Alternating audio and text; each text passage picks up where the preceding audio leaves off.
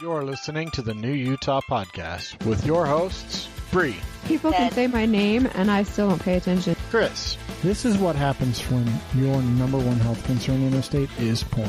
Jeremy, Flicks it and then walks over and just kicks the living crap out of whoever. and Julia. This week on Julia Does Everything That's Embarrassing. Well, it's episode 317. That is a prime number, Jeremy. This is going to be a prime episode. It's a prime number. I think damn near every number with a 7 is prime. I'm going to actually look it up. I don't know if I'm going to look at is 317 a prime number? So with the magic of... Yes, it is. I'm right. With the magic of podcasting, what y'all don't know is we had a really busy couple weeks ago and we did a whole bunch of it. So it's been almost a week and a half. Yeah. Since 2 weeks, something like that. So you don't know, you don't care that we always put ours out every Wednesday. Every Wednesday, new show. Except for, last Wednesday when you forgot for a second. No, it was still out. Yes. I didn't post it on Facebook, but the episode was out, and if you're subscribed, you got it right away.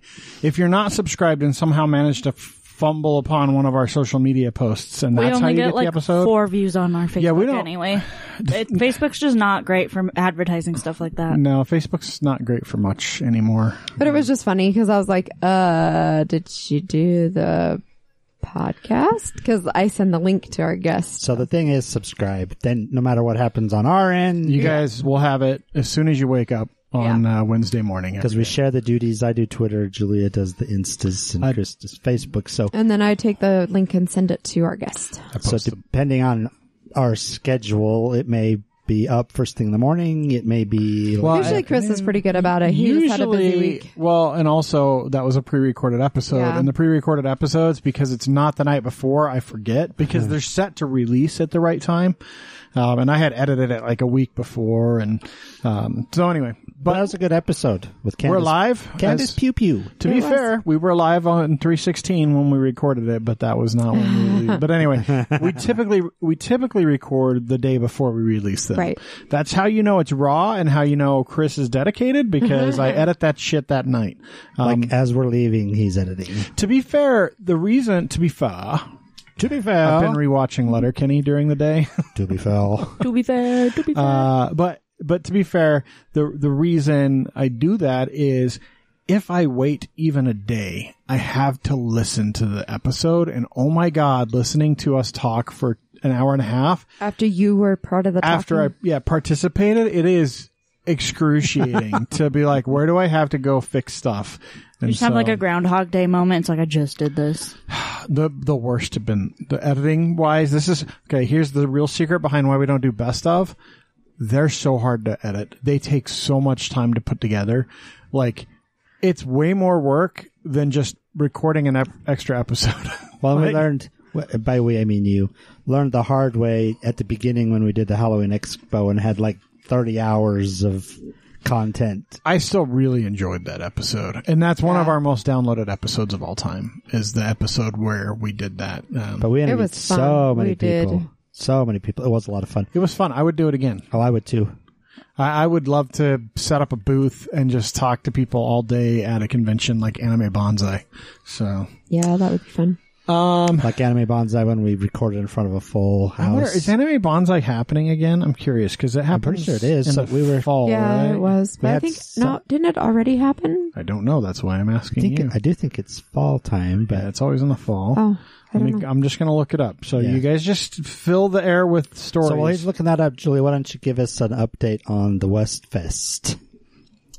It was shit. Fourth It was West Fest? so, Wait. there was a ton of traffic though, because Cassie flew in Friday night so that she could leave here and go camping. She was going to go to Yellowstone. They went to the Tetons instead. But we went around it because as we were approaching it, we could see all the traffic. And Chris is like, what's going on? And he's like, oh yeah, West Fest. So we drove by on Mountain View Corridor. I was like, hey, Julia. I waved to you.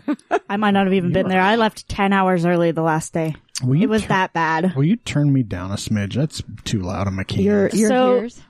They decided it was under new management, so it was a brand new person who'd never run it before, and they decided to put all the vendors half a mile away from the actual carnival, like on complete other side of the past the parking lots, past the rec So no center. one went down So there? the only people who were down there were the people who had to do their dance tournament, and then the people who had no choice but to park That down the street. sucks. So nobody got any business. They're going to have some really horrible feedback following Oh, that. yeah, no, I told them I'm never doing it again. Like, the first day we were in the negative. It was that bad. That's not good. That's really bad to set your vendors up like that. I was counting on at least $2,000 or $3,000. Because your vendors are a big part of the money that goes into being able to produce Yep. something like that. So My poor next door neighbor tent, they invested in a food truck just for this event. Because last year they only had like 5 or 6 and there were lines going out the park of people wanting food, and now they had so many nobody was selling anything. well, yeah, It was bad. It was awful. Everyone was giving up. Like no one Who even showed up the last approved day. that? Well, that's the thing when you're talking about city events. It's people within the city, like Parks and Rec Department or city planners. Like someone gets assigned it, and oftentimes they don't know what the fuck they're doing Yeah. because they're I had just to appointed beg officials. them. I had to beg them to get a setup time, any information. Yeah. They just kept saying, "We'll give it to you the night before. We'll give it everything to you the night before." And I'm like, I have staff I got to get out there. And The night before, 10 o'clock at night, I haven't gotten anything. So I I will messaged say- to get one-word answers. I will say on the food truck thing, there's a reason that companies like Food Truck League exist, because people who just try to book their own events really fuck over vendors. And if you hire a good booking service, they're going to give you not only quality service and quality vendors, but the vendors will be happy and want to come back. And that's just, Right. it's a failure sometimes. Like, you know, how many people do you expect? Well, 100,000 a day. It was Okay. so bad. They didn't even have water stations for it. We had the paramedics in my tent twice because we all got heat strokes. Wow. Like, I had to go home because the paramedics wouldn't let me stay out the first night. Because you didn't. The second You day, didn't bring enough water for yourself. we all ran out. Because they were planning on a It water was station. 90 degrees. Well, and then the wind. Yeah, it was real. The wind, The blew wind over. was awful. Friday night didn't blow over your stuff. It blew over all of my crystals onto the ground because my people didn't put it away like they said they did. But that's another story. But yeah, so the second day, a different breeder, they didn't check with the paramedics, but they were not looking good. So I, recovering from the night before, just suck it up, get dressed, and drive over for the last few hours so that they could leave, and I'm feeling miserable. And then the last day, the person who'd been there all 3 days had to get checked out by the paramedics, like, Mom, drive them home, kind of bad.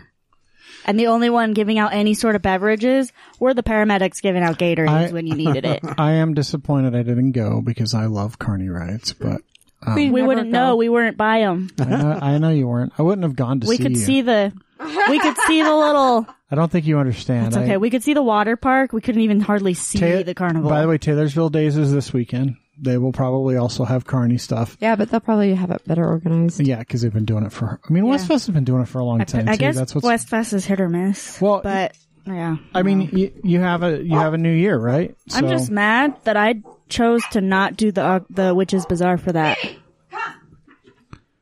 Well, okay, so West Fest was a bust. Kind of a bust, yeah. For vendors. If we had sound effects, we would do the wah, wah. Well, there were a lot of fucking people there, to be clear. There were a lot of people Just there. not but- where we were. And we know that because, like Bree said, Friday night, so Cassie, our oldest, was in town for a brief moment on her way to... It's funny because she's been planning a trip to Yellowstone and Teton, and then Yellowstone got washed away.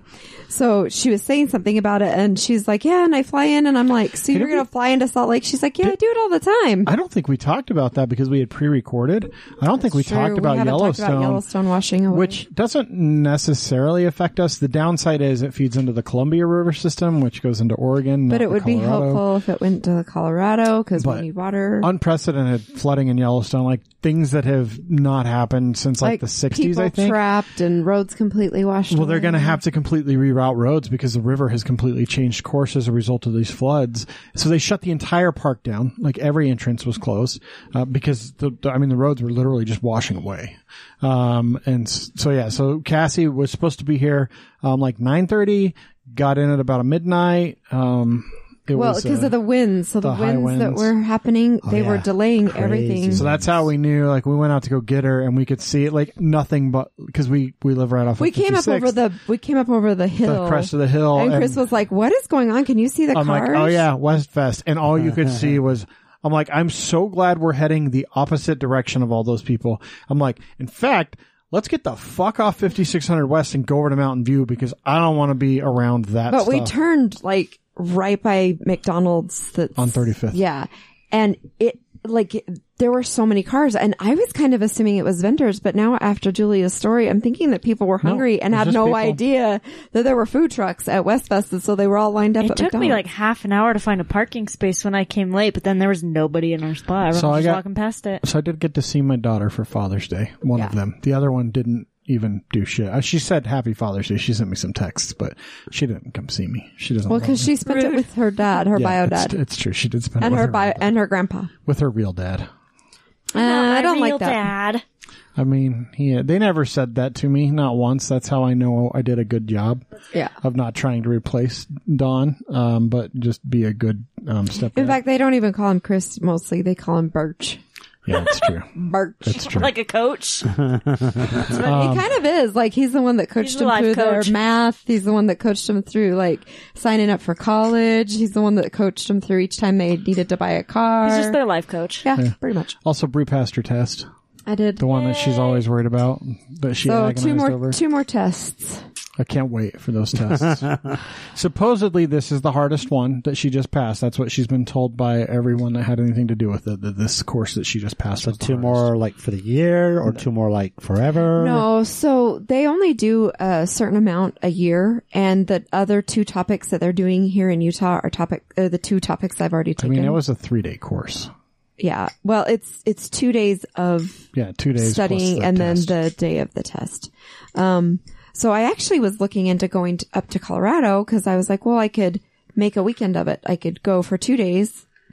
Work would pay for the time that I'm there. There wouldn't be, and then I could take 1 day of vacation on Friday and spend the weekend with Cassie. But the one class that I haven't taken is on our Bear Lake trip, so I couldn't do that. But next year, they haven't posted 2023, but next year we'll see what classes they offer. Hopefully she'll be able to finish it next If year. they can, if they can offer a couple of classes that I haven't taken and I pass them both, then I'll get it in 4 years and they give you 5. So you can basically take and fail a test so that every year. So you, like, their intention And then is she'll have another 12 letters after her name. it's just 3. Yeah. Getting those insurance I have 4 designations. now, Yeah. and then this one is 3. So my Father's Day was pretty good. Bree did some yard work. I cleaned the house. Nice. They made a request for specific yard work, and I was like, that's not what I was planning to do. And so I cleaned the house because I felt bad because she did it.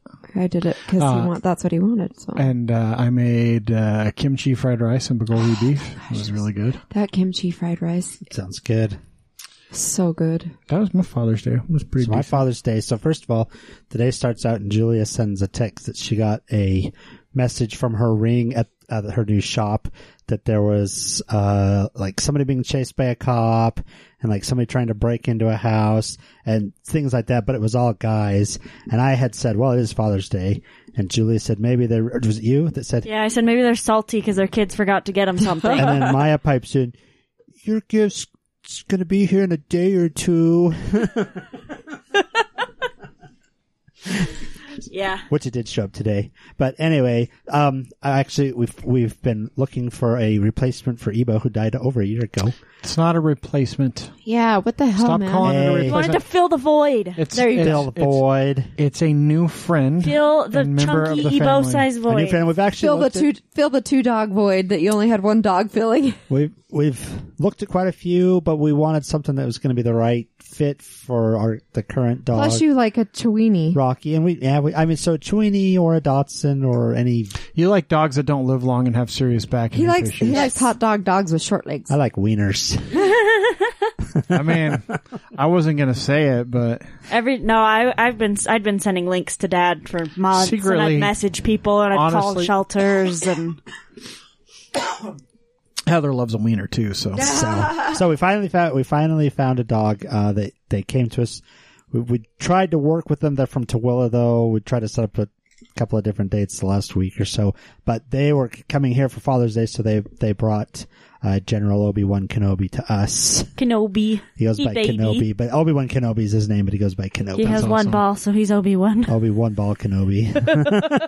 Hopefully he has neither balls connected, though. They won't be much longer. He's gonna get Oh, they're chopped still off. connected? So he's not actually neutered? He's little. 10 months old. He's baby. Oh, he's I thought he was tiny baby. older. No, Okay. he's baby. No, 10 months old, and they already have it scheduled, so we can either take the schedule. By the way, 10 months old, that's way past too when it late, should have yeah. happened. Yeah. That shit should have happened when they were like 2 months old. So it's lined up, so I'm still just debating whether I'm just going to have my vet do it or what they already had lined up, but that's not here nor there. So he is a combination. He's a Chiweenie, but he looks a lot like Chopper because he's got that kind of long hair and he's Yeah. got Like a long, He's like a long hair. yeah. So they There say are long hair It's a long-haired Dachshunds. Dotson and a short-haired Chihuahua combined. Yeah, so the mom was a long-haired Dotson and then the Chihuahua. But to be fair, I don't get the Chiweenie. I don't get the Chihuahua face out of it. He looks from the pictures, he looks much more like just a long hair. Yeah, Yeah. he has more of a wiener dog face and more of like a Chihuahua body. So he's not a quite as little. long? It's hard to say. I don't know. We'll see. He's 10 months. He's not going to get much bigger. Yeah. No, so yeah, and so he's Where He Rocky definitely really does not have a looks Dotson Chiweenie. tail. But yeah, so he's a tiny bit bigger than Rocky, but he's not as big as Chopper. And he's definitely not. What? Chopper's smaller than Rocky, dude. Chopper's less than 10 pounds. Well, I'm talking overall length, though. I'm talking. Also, Chopper's yeah, but a lot shorter Kenobi than has Rocky. a really long, don't- fluffy tail. I though. don't know true. that Chopper's shorter than Rocky, but I think Chopper's the same. Yeah. Similarly, Chopper's like, taller, but his legs are longer, so you might think Maybe that that's he why, looks because he's got real legs. Not because he doesn't have because 1 inch his legs stump. are actually But like proportioned to his to be body. fair, Rocky does have longer legs than like Ebo had the does. shortest ass legs. That dog. was like a He was like- He was standing He and was his like- wiener would drag on the Yeah, ground. he was like his belly was like a half an inch off the ground. yeah, because Zebo was purebred. Well, Purebred fat. Pure Dotson. stupid. purebred overfed. Yeah. So That's no. your guys' fault, by the way, Julia. All you damn kids. that What? gave No, him he was treatment. obese when we got him. He was massive when we got He him. was raised And then by you a just let him- special needs guy. Then you just let him eat fucking chickens all day. and then he lost. Then he He lost got a lot of weight. chickens. But yeah, Julia's our undoer. Any rules the animals have, Julia undoes when she Undoes comes them? Undoes the undoes rules. them. Because they're cute and they want snacks. Anyway, And then you end so up with barrel-chested 40-pound dachshunds. Yeah. He was only 30, but yeah. Fucking 30 pounds. Dotson. He's 30 pounds. Ebo was. Ebo. yeah. Oh, yeah, definitely. And I would forget because like Chopper literally weighs less than 10. So I can lean off the side of the bed and lean over and pick Chopper up. Not and Chris Ebo. can like balance me with like a foot sometimes, Yeah. but sometimes I don't even You could need do that with Rocky, But too, I would go to grab Ebo and I would forget how chunky he was. And I'd be like, oh, Yeah, no, he's a two-hand dog. Yeah. Well, and towards the end, when I had to carry him up and down the deck every single time, Well, he was teeny tiny by the time we put him Before you down. built But the ramp. then we built the ramp. Well, and then we tore it out and put it in the patio. But anyway, so yeah, we'll have to bring him over one of these days here soon to. Rocky's been weird. He's just a dog. I mean, that's just Well, what's going to happen. Overall, they've been fine. However, Rocky's been the only dog for a year, and Rocky's always Rocky was always dominant with Ebo, too.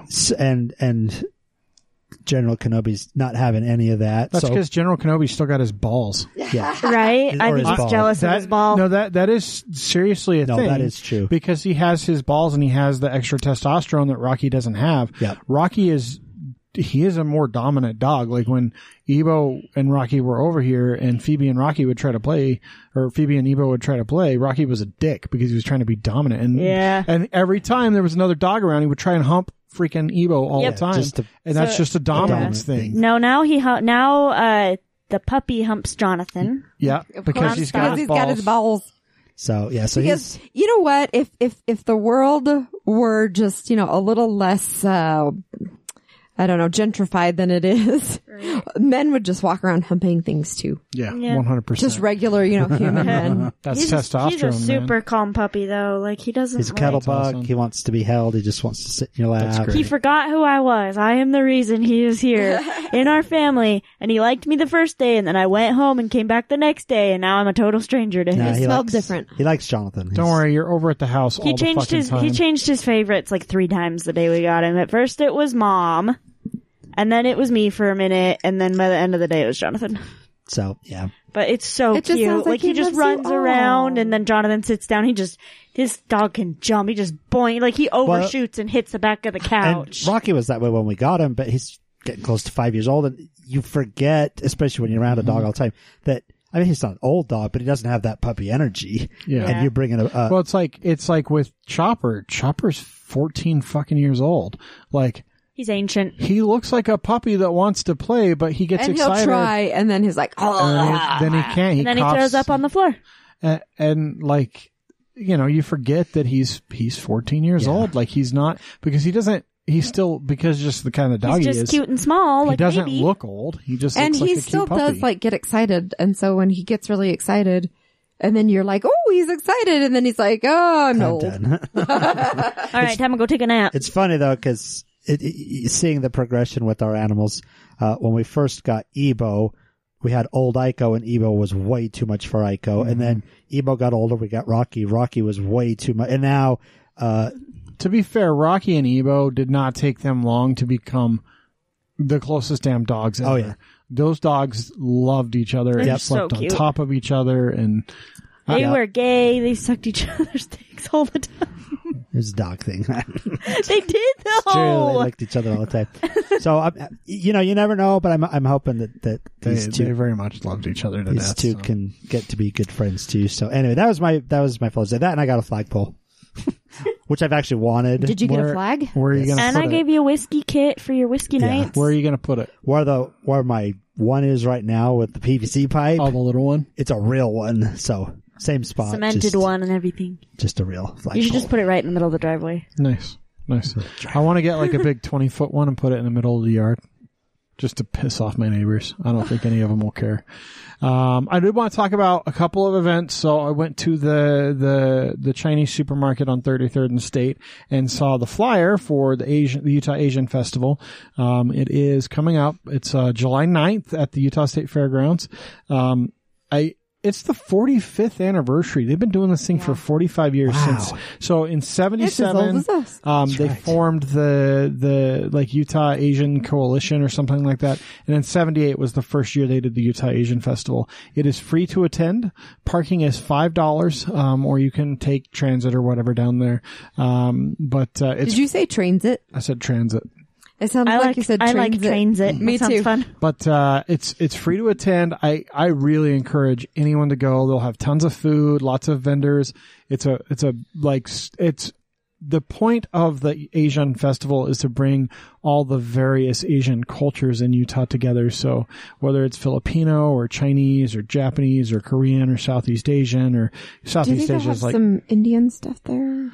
I mean, I mean, Do they try India is part of Asia. yeah, India is part of Southeast Asia, but I don't know that India is some, Is what it's meant for. As It- prevalent. I think you see more like Thai, Okay. Laotian, the Southeast Asia that's not India, basically. Everything but India is. That's why I asked specifically. I was But just technically, curious. India is in Southeast Asia, but I forget. I feel like Well, India is its own thing. I guess it's not really It's just 'cause it's Southeast. so big. Yeah. but it is part of Asia. India is. It so. kind of is its own thing, but Well, I mean, when you have a fifth of the world's population. exactly. People talk about how big China is, and they forget that India is as fucking big as China. Like, I think they're. I wonder what their They're population is. quieter. They're not always involved in things like China Well, is. Oh, yeah, India, yeah. They just had a bunch of riots. This I know this because they had a bunch of riots. There's some bad juju when it comes to like Muslims in India. They like the current administration really hates Muslims, and they're pretty open about it. And there's a lot of Muslims in India, especially in like northwestern India, because it's right on the border of like Pakistan and Afghanistan. And so anyway, there's been a bunch of riots. We think of totalitarian governments like China and Russia, but in India they do similar shit. Like when riots start, they just fucking shut the internet off of several provinces in India. They're like, all right, well, you guys can't fucking have internet for 3 days. They literally Just put them in You're timeout. grounded. no, they really did. I mean, you think about it. They literally shut the internet off for a bunch of the northern provinces for 3 days. They shut it off until it just came back on yesterday, which is I mean, it's wild to think of a government actually doing that. But India has 1.38 billion and China has 1.40 billion. So when I say they're the same size, they're the same fucking size. They're both unbelievably big from a population standpoint. So they're both giants, in their own right. So anyway, that's like a whole thing. So anyway, I don't know that the Indians participate in that. But I've been to the Asian festival, several times. I absolutely love it. Just a heads up, he's going to say the Asian market like 100 times this episode. What? This is me from the future. No, I don't say it that often.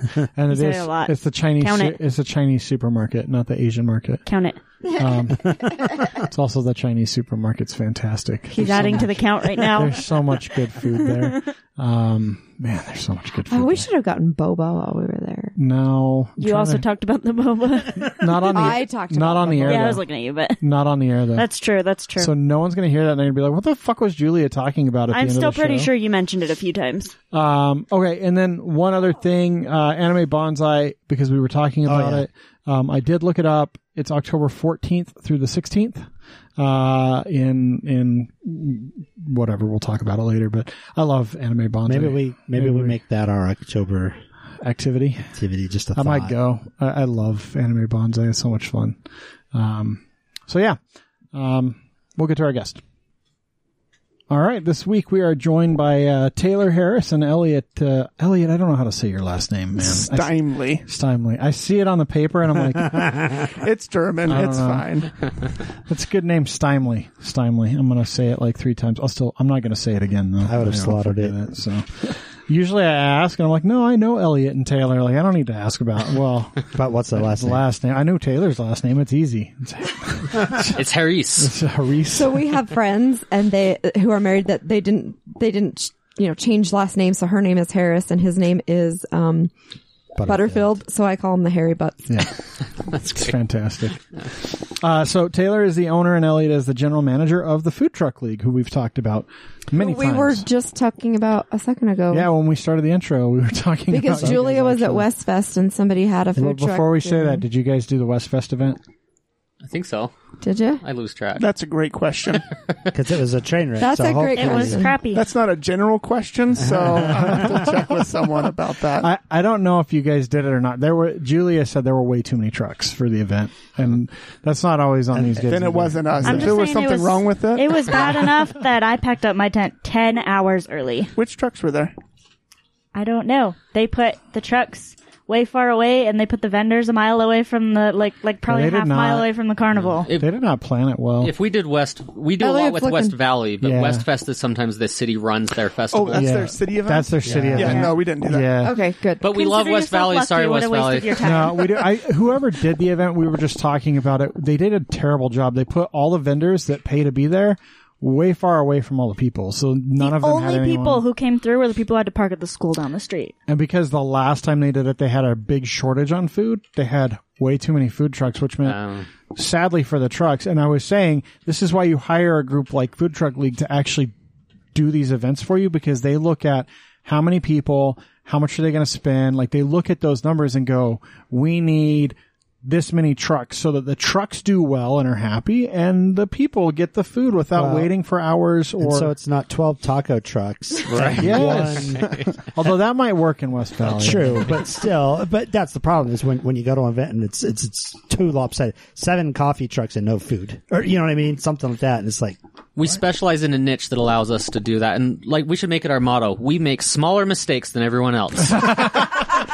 That's a good motto. I want to take a step back though. We'll get into the Food Truck League pretty heavily, but we have to ask both of you first. What month were you born? I in? hate that you just asked month because then later you ask when in the month. Yeah, So you might as okay. well just say what date. Like you don't have to Yeah. give year if you don't want What's to. your birthday? But yeah, what's your birthday? I was born August 12th, 1985. so November. Well, we don't need the full year, but that's good to know.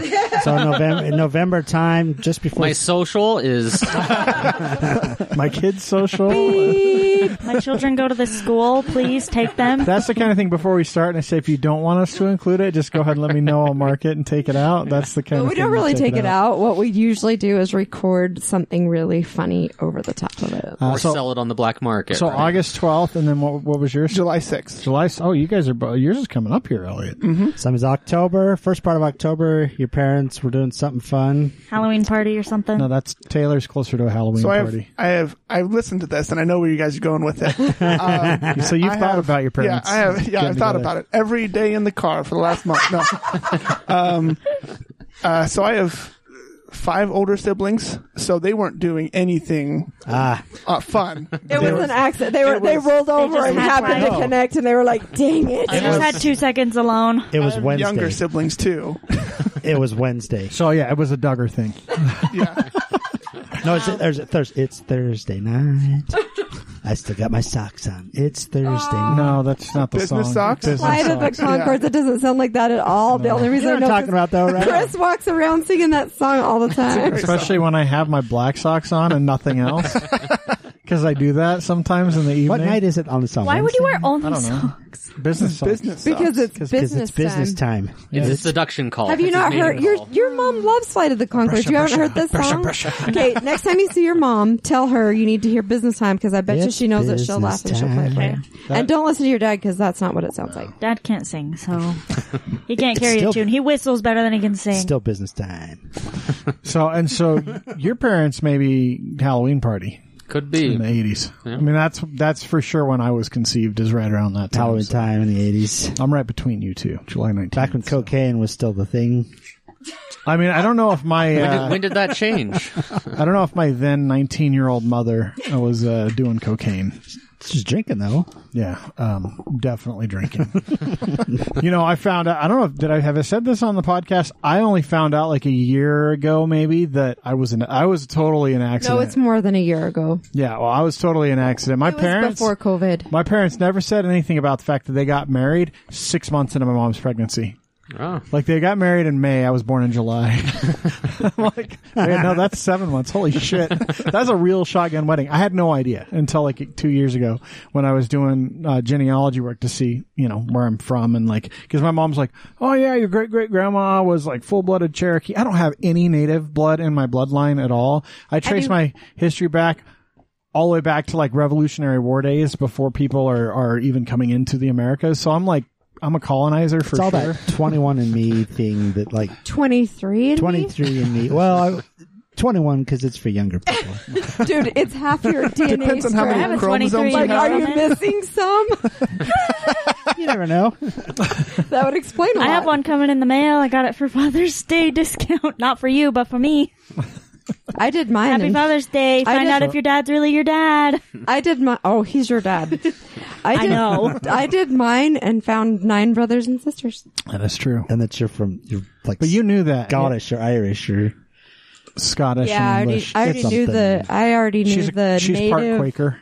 Yeah, actually true. It is true. I actually already knew the native Spanish side, so I have enough native blood that I could join a reservation. Like I could go. She was one of the first IUI babies. Congratulations. in the world, really. Not part of the Indiana group that doctor that Our Father is that the name of the show. Father, yeah. haven't If heard you about want to see a messed up documentary, go to Netflix and watch Our Father. There was a fertility doc in Indiana. Apparently, he's not the only one that's done this. No, but he's the most proliferous. But they have found over 100 kids that he sired in his He fertility just decided clinic. Wow. He used they his were better own- off with his sperm. Used his own sperm to inseminate. I'm a smart guy. I want tons of smart people. kids out Yeah. there. I used to tease my mom because she always used to tell me that my dad was a doctor, and he really was. Well, you know what it was is he wanted the $25 for each donation. He needed the money. I don't It was his know. clinic, dude. Yeah, he was getting Maybe he paid was a lot getting more than like that. federal aid. So where were you guys born? I was born in Ogden. Oh, town. And I was born in California. What part of California? That's a big state. La That's- Mesa, Okay, that's like San Diego. How'd you go from California to Alabama? So we moved. So his parents said, "We're moving didn't have from a say in the matter. California to Alabama." So we moved. Yeah. That's So my grandparents had retired to Alabama. They lived up northeast their whole lives. My mom was born in New Jersey, and they just couldn't handle the winters there anymore, so they moved down to Alabama.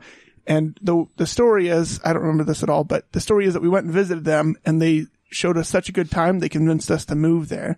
And then all growing up, my dad was like, why did we ever move there? This is stupid. It's like, I mean, there's mosquitoes, the weather's terrible. Like, compared to Arcadia, it's like, that is a big change, even in culture, let alone the weather and the temperature. Oh, yeah. Sandy beaches, beautiful beaches, to backwoods, Arkansas, we or still Alabama. had beaches. We had 45 minutes from Gulf Coast, so we still had the beaches. Oh, so you were down south part of Alabama. Yeah. You got out in time to keep your teeth, though, so that's good. Are you I married think to your it's because he sister? started out in California. Yeah, He got the fluoride while he was young. how distant a relative is your wife? Oh, I have no idea. and we never will find out. 23andMe. You don't need that to find out it's your sister. And Taylor, you grew up here, I don't know. right? I didn't know about mine, so. Yeah, I grew up in Utah. And how did you get to Utah, Elliot? I had a free summer. I wasn't doing anything, and had some family out here. They said they'd get me an apartment and a job, and so I road tripped out here. And then I stayed. You got an apartment and a job and never looked back. So the story is he moved. Yeah. So how'd you get I here? should have done it twice. That's what I should have done. This How'd you get here? time, Yeah, he I did think it I on drove his this own. time. I didn't fly. I moved. So I'm curious, Taylor, how did you start Food Truck League, and when did you start it? Yeah, so I think it's a funny story. So I was working in investments. I worked as an economist at a pension fund, really liked it. And one day I had a good friend of mine that called me and said, hey, I have a business idea to start a business with food trucks. And I was like, oh no, I'm going to have to go tell him what a horrible idea this is. Like, it's a hard Because if you know anything about the restaurant industry, which they fall into, there's like an 80% failure rate. Right. And my friend couldn't cook either. So I was like, what are you doing? And margins suck. They're not good. Even those that make it, they're not fantastic. It has to be a passion, right? Like you have to really believe in like the service and the creation. So I'm all prepared for that. My friends actually called me at the time the Dream Crusher because they'd come with their business ideas. And I was trying to be nice, just asking questions, but they walked away thinking, well, that sucks. I don't want to do that anymore. So I go to this lunch with, his name's Todd Christensen. He's one of our partners, and him and Francisco start explaining it to me, and I'm like, this is awesome. Food trucks are busy. They don't have time to do all these things. They're small businesses. Where's their marketing arm? Where's all these different arms that a larger company would have? At the time, we just thought of it as an event. We started in Sugar House, and our first night had, I think the newspaper said we had like 10 or 12,000 people, and we had no idea what we were talking about. A crappy event. Like, lines were long. You were like, we had 10 or 12 people. Yeah, right. So many people and not enough trucks, right? In a small parking lot, standing room only. It was chaos. It was good for us because it gave us a lot of press, but not all of it was good press. But the sales were good. It kind of launched us. So I quit my job within a month. That same month, I found out my wife was pregnant with our first kid, lost our insurance, went from a good income to zero income, and I was in Sugar House in the parking lot. She's still your wife? I know, amazing, right? And I'm in the parking lot carrying a trash bag, cleaning up after the trucks. I had just quit my job, no insurance, and the trash bag had a hole in it. And it leaked juice down my leg at midnight. And I'm like, Taylor, you got your MBA, you worked in finance, and here you are, a food truck's garbage man at midnight. You are the stupidest person on earth. I mean, that is an entrepreneur. Like, I quit my job, my good job as an economist. Sounds like Julia. To start a business. I just started my new job yesterday, so I also still have a job. But like, I'm just going to start a business. I'm going to go full bore at it.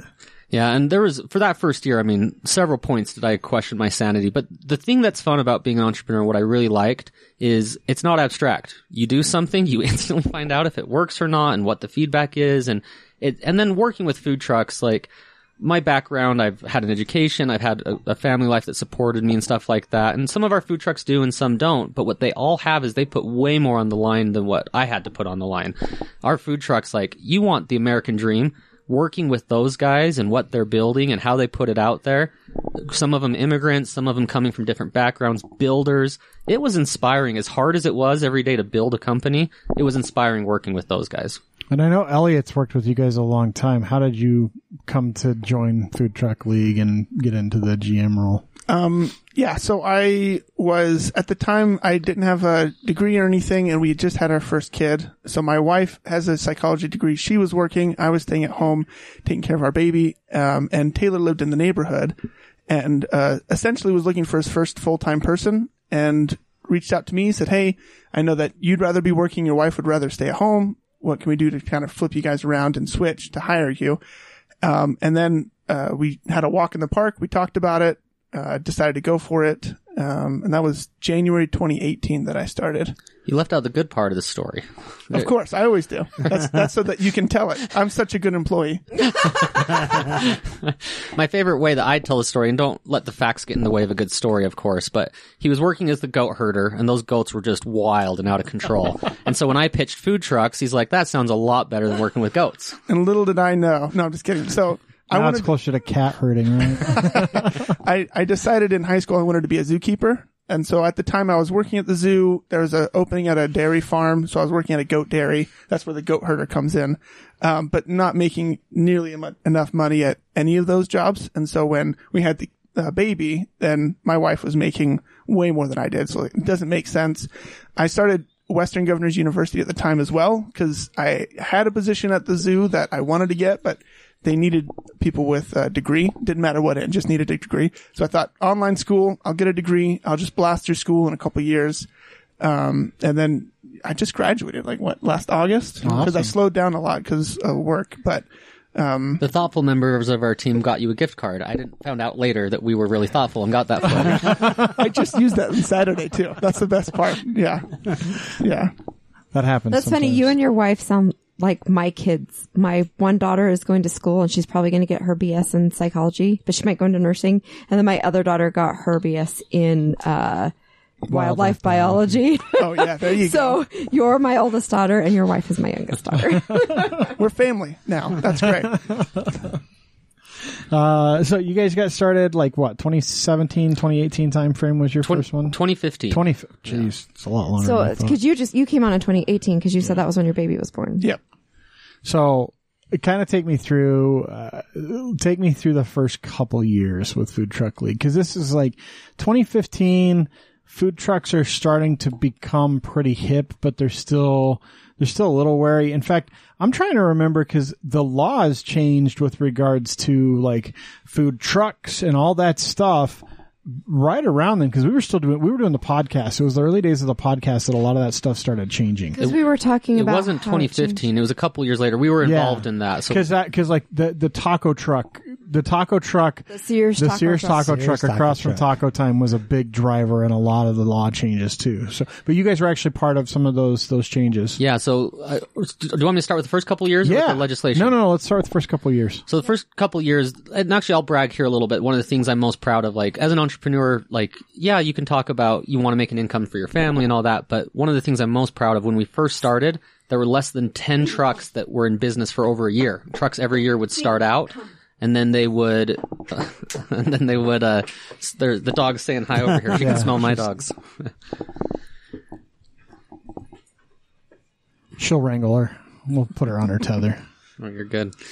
So when we first started, there was less than 10 trucks that had been in business for over a year, because a lot of the trucks in the seasonal nature of Utah, the demand wasn't very steady. And so most trucks that had survived for longer would have a spot they'd post up at. It was more stationary, and they kind of would build a following there. So when we came, we established league nights or the roundups in parks and broadened out the catering market, broadened out the lunch market by facilitating the matching problem, right? People that love food trucks but couldn't get in touch with them. And so when we first started to have just a couple of trucks that have been in business for over a year to now we have over 100 that have been in business for over a year, that's just super fun to be a part of. And it's not like we deserve all the credit for that, but just to be a part of that story is really exciting. I mean, don't sell yourself short. You guys, we've talked to quite a few food trucks here, and even the ones that don't work with you guys anymore have been nothing but speaking highly of you in terms of what you do, especially for younger trucks, because you give them opportunities that is really hard. I mean, starting a business, especially a food truck business, is really tough to do.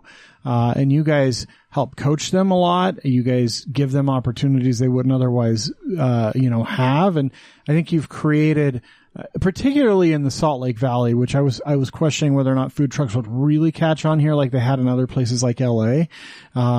You guys I think you've been a huge part of that, because the league nights, get people together to experience these businesses they might not otherwise, find and come into, along with all the catering and the private business stuff that you guys help with. So yeah, I think it's interesting. A lot of businesses that start, they're always trying to maximize their take rate. What % can they take? We could charge a higher percentage for some of what we do, but we know that would hurt the system. That would hurt the ecosystem. And we'd rather be a small player in a big system than a big player in a broken system. And I think that served us over the years to be able to really help and let trucks invest it back into their businesses and open the second truck and grow.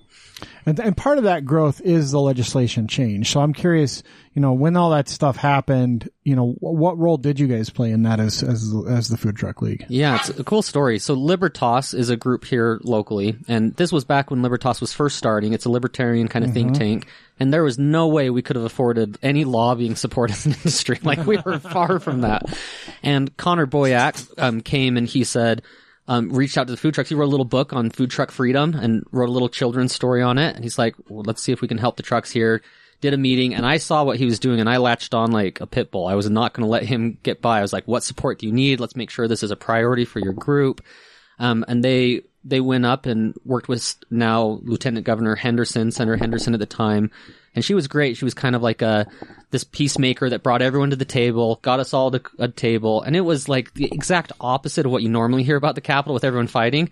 We all sat down. We, different opinions, but we discussed, found compromises, found ways to make things work. Several years, we kept changing it and honing it, and it was able to really expand the ability for food trucks. Instead of having different requirements in every city with different legislation and different fees and summer day, it was a nightmare. Well, because we've talked about these rules as they've changed over the years, because we've had so many restaurateurs and food trucks on the show.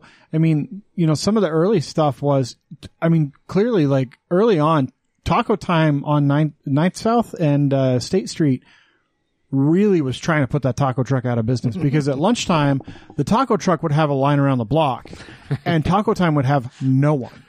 And it's because the taco truck was damn good. Like, that taco truck is still the best taco truck in Salt Lake City. I'm sorry to say. And it's just like a stupid trailer that they set up on the sidewalk in the Sears parking lot. Been there forever. Yeah. But and then there was another one that popped up literally like 10 feet away, like right around the corner. And so Salt Lake, and then the state started introducing laws, and they had, these big restaurant groups trying to put the trucks out of business and stamp them out of existence in the valley before they became something.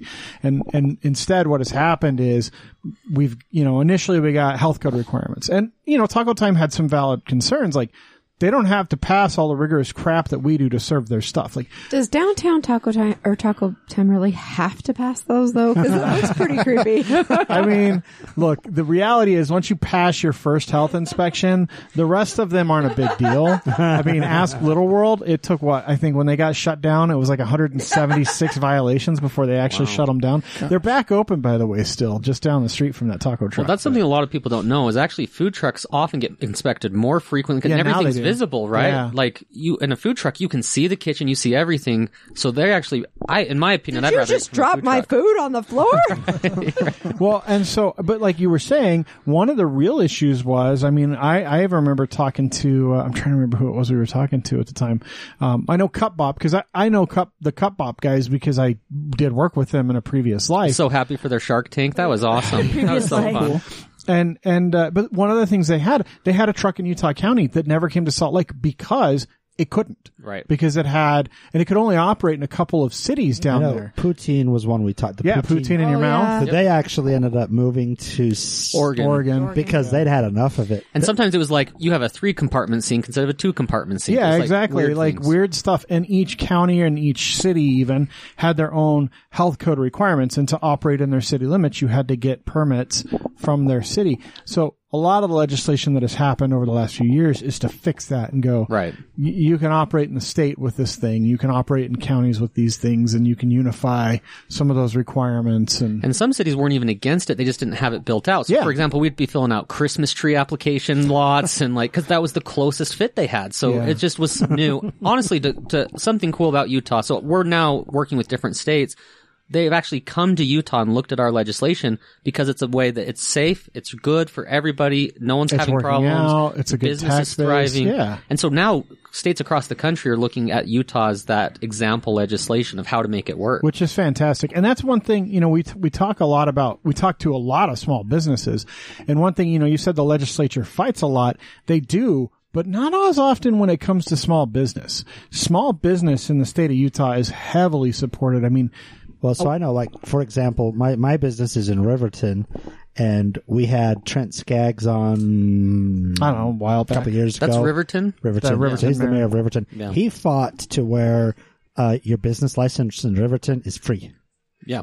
You don't have to pay for it. And it was only like $50 a year, which isn't that big of a deal, but he's pushed for small business in Riverton specifically to the point where there's no fee for your business license because he wants businesses. We work with Riverton. They're fantastic. They want to support, create community, create things for people to come out. They require these guys to have a Riverton-based truck. Don't they? If I think I remember that. I had to move to Riverton, he said. Like, I had to move there. Well, so like Riverton has their town days, and they bring in the food trucks. They do, since they used to do their movie nights, but pre-COVID, we do a hand and craft market with them that's really fun. So, they brought movies back to it. Oh, nice. So I know before COVID, there was a lot, and then everything obviously for everybody. Well, and COVID was an interesting experience for food trucks too, because they were already equipped to do what none of the restaurants were able to do, which is 100% takeout. It's crazy. So as we looked at different states, Utah's food truck market during COVID outperformed almost everybody because of that sense of community, because of that ecosystem, the legislation, the community. We have an entrepreneurial spirit, not just for entrepreneurs, but the public appreciates them. They want our state doesn't want to just eat McDonald's all day. They like having variety. Unless you live in American Fork. I don't know if you've been down there. County-ish, but American Fork, I swear there's no local businesses left. That place, chain city down there. Food Network actually came and did a show here, and they gave me one of my favorite compliments I've ever heard. They said Utah has more food trucks per capita, like a stronger ecosystem for our population than anywhere they've ever seen. Oh, that's wild. Even better than like LA and places because you look at LA, San Francisco, Portland, they're famous for it, but they also have massive populations. I mean, you're talking what? How many in LA? Like 18 million or something? That's true. And so like they have more food trucks for sure, but our ecosystem per capita is, I would go toe to toe. Put me up against anyone in the country. Utah has better variety, more diversity, better run food trucks, more professional. I'd go toe to toe anywhere. Well, I know we've got just the variety, different places that we've been and different people we've had on the show. But we've got like the Shrimp Shack, for example. That's a food truck. That's shrimp and like seafood. Jeremy's favorite place, the Shrimp Shack. It's so he good. probably ate there 3 times. That's this week. awesome. It's so good. The Shrimp Shack is But but the variety. And the pizza places, though, there's a couple of them that have the pizza oven like in the truck. We insure a pizza trailer. Pizza cone. Which one? Ooh, there's Umani, there's Monty. Fiore. Fratelli Pizzeria. It's like done by Badger Brothers LLC. They actually have a deal with a company where they have like a small, like little restaurant where you self-serve. So you go to their trailer, get their food, and then they have Like a semi-permanent place. Yeah. So they're licensed, or they're insured as like a caterer and a non-service seated restaurant. So they can go around. So they like went to because we try and support the people that we insure. And so when we had our summer party, they catered our summer party. Food trucks are fun too because you get these mashups, right? Like Pizza Cone Zone you just mentioned, That's a they just weird do idea, fun things, great. and a big restaurant can't pull off those experiments, but trucks can. They can do different things. There's that ramen one that you had at the. That's not a food truck. Market. That's that wasn't a food truck. Dragon Noodle place at the market. The farmer's market. That wasn't a truck. That's not a truck. They do have trucks that show up there, like the Haitian ladies. Oh no, they just do a tent though. The Jamaican truck is always there though. Jamaica's Kitchen. Oh god, those people, their food's yeah, they're the so best. good. They're awesome. But I mean, that's just, and we have such a variety too. I mean, restaurants aside, the food truck variety of different types of food and ethnicities of food. Like I miss Raclette. We need another Raclette truck. Raclette House bought their truck and they're running. Oh, nice. So same concept with Raclette, and they're scraping off the cheese off the cheese wheel. We loved Abby and Zara. Those girls were awesome. Oh, nice. So Buzzed, which I know she sold, but she was one of the very first people we had on the show Oh yeah, we had Trina on 5 years ago, 6 years ago. And so we followed her. That's my favorite things with food trucks. Like some of these guys you're mentioning, like hustlers, like people that build things, they get after it. They're not looking for anything to be given. They go out and get after it. Like, we talked to the guy, was it, Cheddar Truck? He owned the Cheddar Truck and then Nick? sold it. Maybe it wasn't Cheddar Truck. Cheddar Burger. But yeah, I know the Cheddar Burger. There was another I know truck. who you're talking about. And He sold the truck and he does like private, meal thing. planning Private and stuff chef now. 5.5 years ago. So that's the cool thing. We've been podcasting long enough that we've seen some of these like grow, get big, open up places, sell, expand. I know I'm blanking on who it is, but You'll remember like part of the way, all of a sudden Jeremy will say a name and that'll be his name. One of my favorites is like some of the ones that started when our first event, that one I mentioned, Sugar House, Yoshi's. Oh, you yeah. guys know them. They're still so around. he's had a restaurant for a long time, but he came to that event and saw those people and he's like, I can do this. And so he got the idea from that event. so and was we've he been the same partners for Yoshi's years. that's like in Yes. Mill Creek? But The answer is yes. Yeah, one it's the same in Yoshi. Murray and Yeah. one in Salt Lake. yeah, that's what I'm thinking of. And so actually, when you mentioned earlier the legislation, restaurants wanting to shut them down, in Utah that's changed, that restaurants are looking at as opportunity now. And in other states, they're still behind us on that. And we go there and we tell them, like, if the food truck is such a huge advantage that you can't compete, wouldn't you want to open one and have it go be marketing for your restaurant? Yeah, like instead of the other way, which is a lot of food trucks start in the food truck space with a dream of opening a brick and mortar restaurant. Just go the opposite direction. Spot on. And think about it. Like, that's the 1-2 punch of the future. You have a marketing vehicle that can go out and meet the public where they're at, in a restaurant so people can always find you.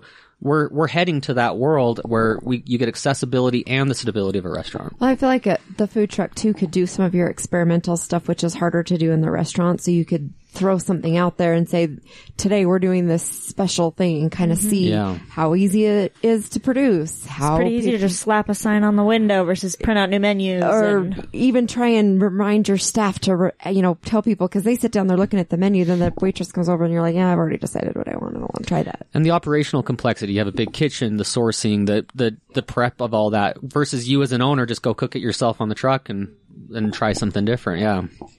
No, they cook it in a commissary. Come on. Actually, they have certain pieces they do there, but yeah, there's a mixture. Some trucks are completely commissary, and some. I'm just trying to make sure for legal things for trucks. Not only that, but we have some friends who are opening hopefully a commercial kitchen in the next year. Yeah. So the Neighborhood Hive up in Sugar House. Oh, cool. They're going to try and convert part of theirs into a commercial kitchen where people can go in and do food trucks or whatever it is that they need. Yeah. There's a big need for commissaries for food trucks, so that's great. Well, and that's one of the laws that came into existence is every food truck's required to have some commissary somewhere. Yeah, not every state does that. That's one I don't really love, but it is true. It's one a lot of food trucks don't really love, but it makes sense from a public health standpoint. I wish they'd diversify by the truck. Yeah. There's some trucks that I think you could make a case for, but there's some trucks that they're like, we don't, like, they make French toast. Like, like the coffee trucks. Right. They're like, this is stupid. To be tied to a commissary and pay rent for a commissary. Well, we make coffee. To make bean juice. But to be fair, most of those have a pretty sweet deal. A lot of times with a big commissary where that's their commissary, but renting they're just, or they partner up with a bakery and they sell some of their baked goods. Exactly. And so that's a way you deal with those sorts of things, but it's hard to make exceptions on a individual business basis from a bureaucratic standpoint. That's true. All I know is as I'm listening to you guys talk about these places, I'm thinking all of Utah needs to be able to tap into your guys' brains and will. Like, what's going on over here? I want to go do something there. That's why we started the podcast. Utah, there's two questions I always get when I go out of town, which is how many wives do you have and are you Mormon? But there's nothing else about all the amazing stuff that Utah has to offer. Or do you ski?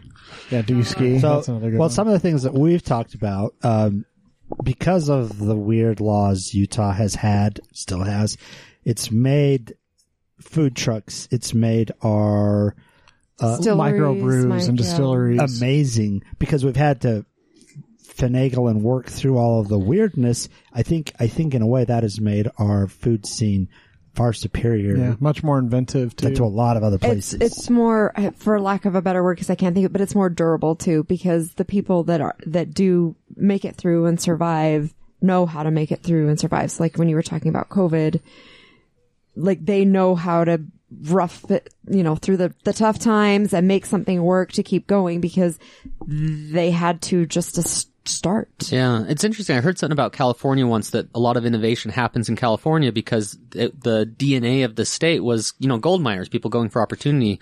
I think Utah has that too, whether it's pioneers or people coming for opportunity. It's in our blood as a culture, as a state to build, to admire people that build. Like it's part of us. Yeah. That's because when the trains came to the middle of the United States, somehow we Utah, convinced them that we're the center of the United States. The golden spike. We met in the middle. We're the middle of the country. By importance, if you weight it by like a gravity of importance, right? Yeah, that's what I'm saying. Right. Like we're good. We're the black hole of the United States is what we're trying to say.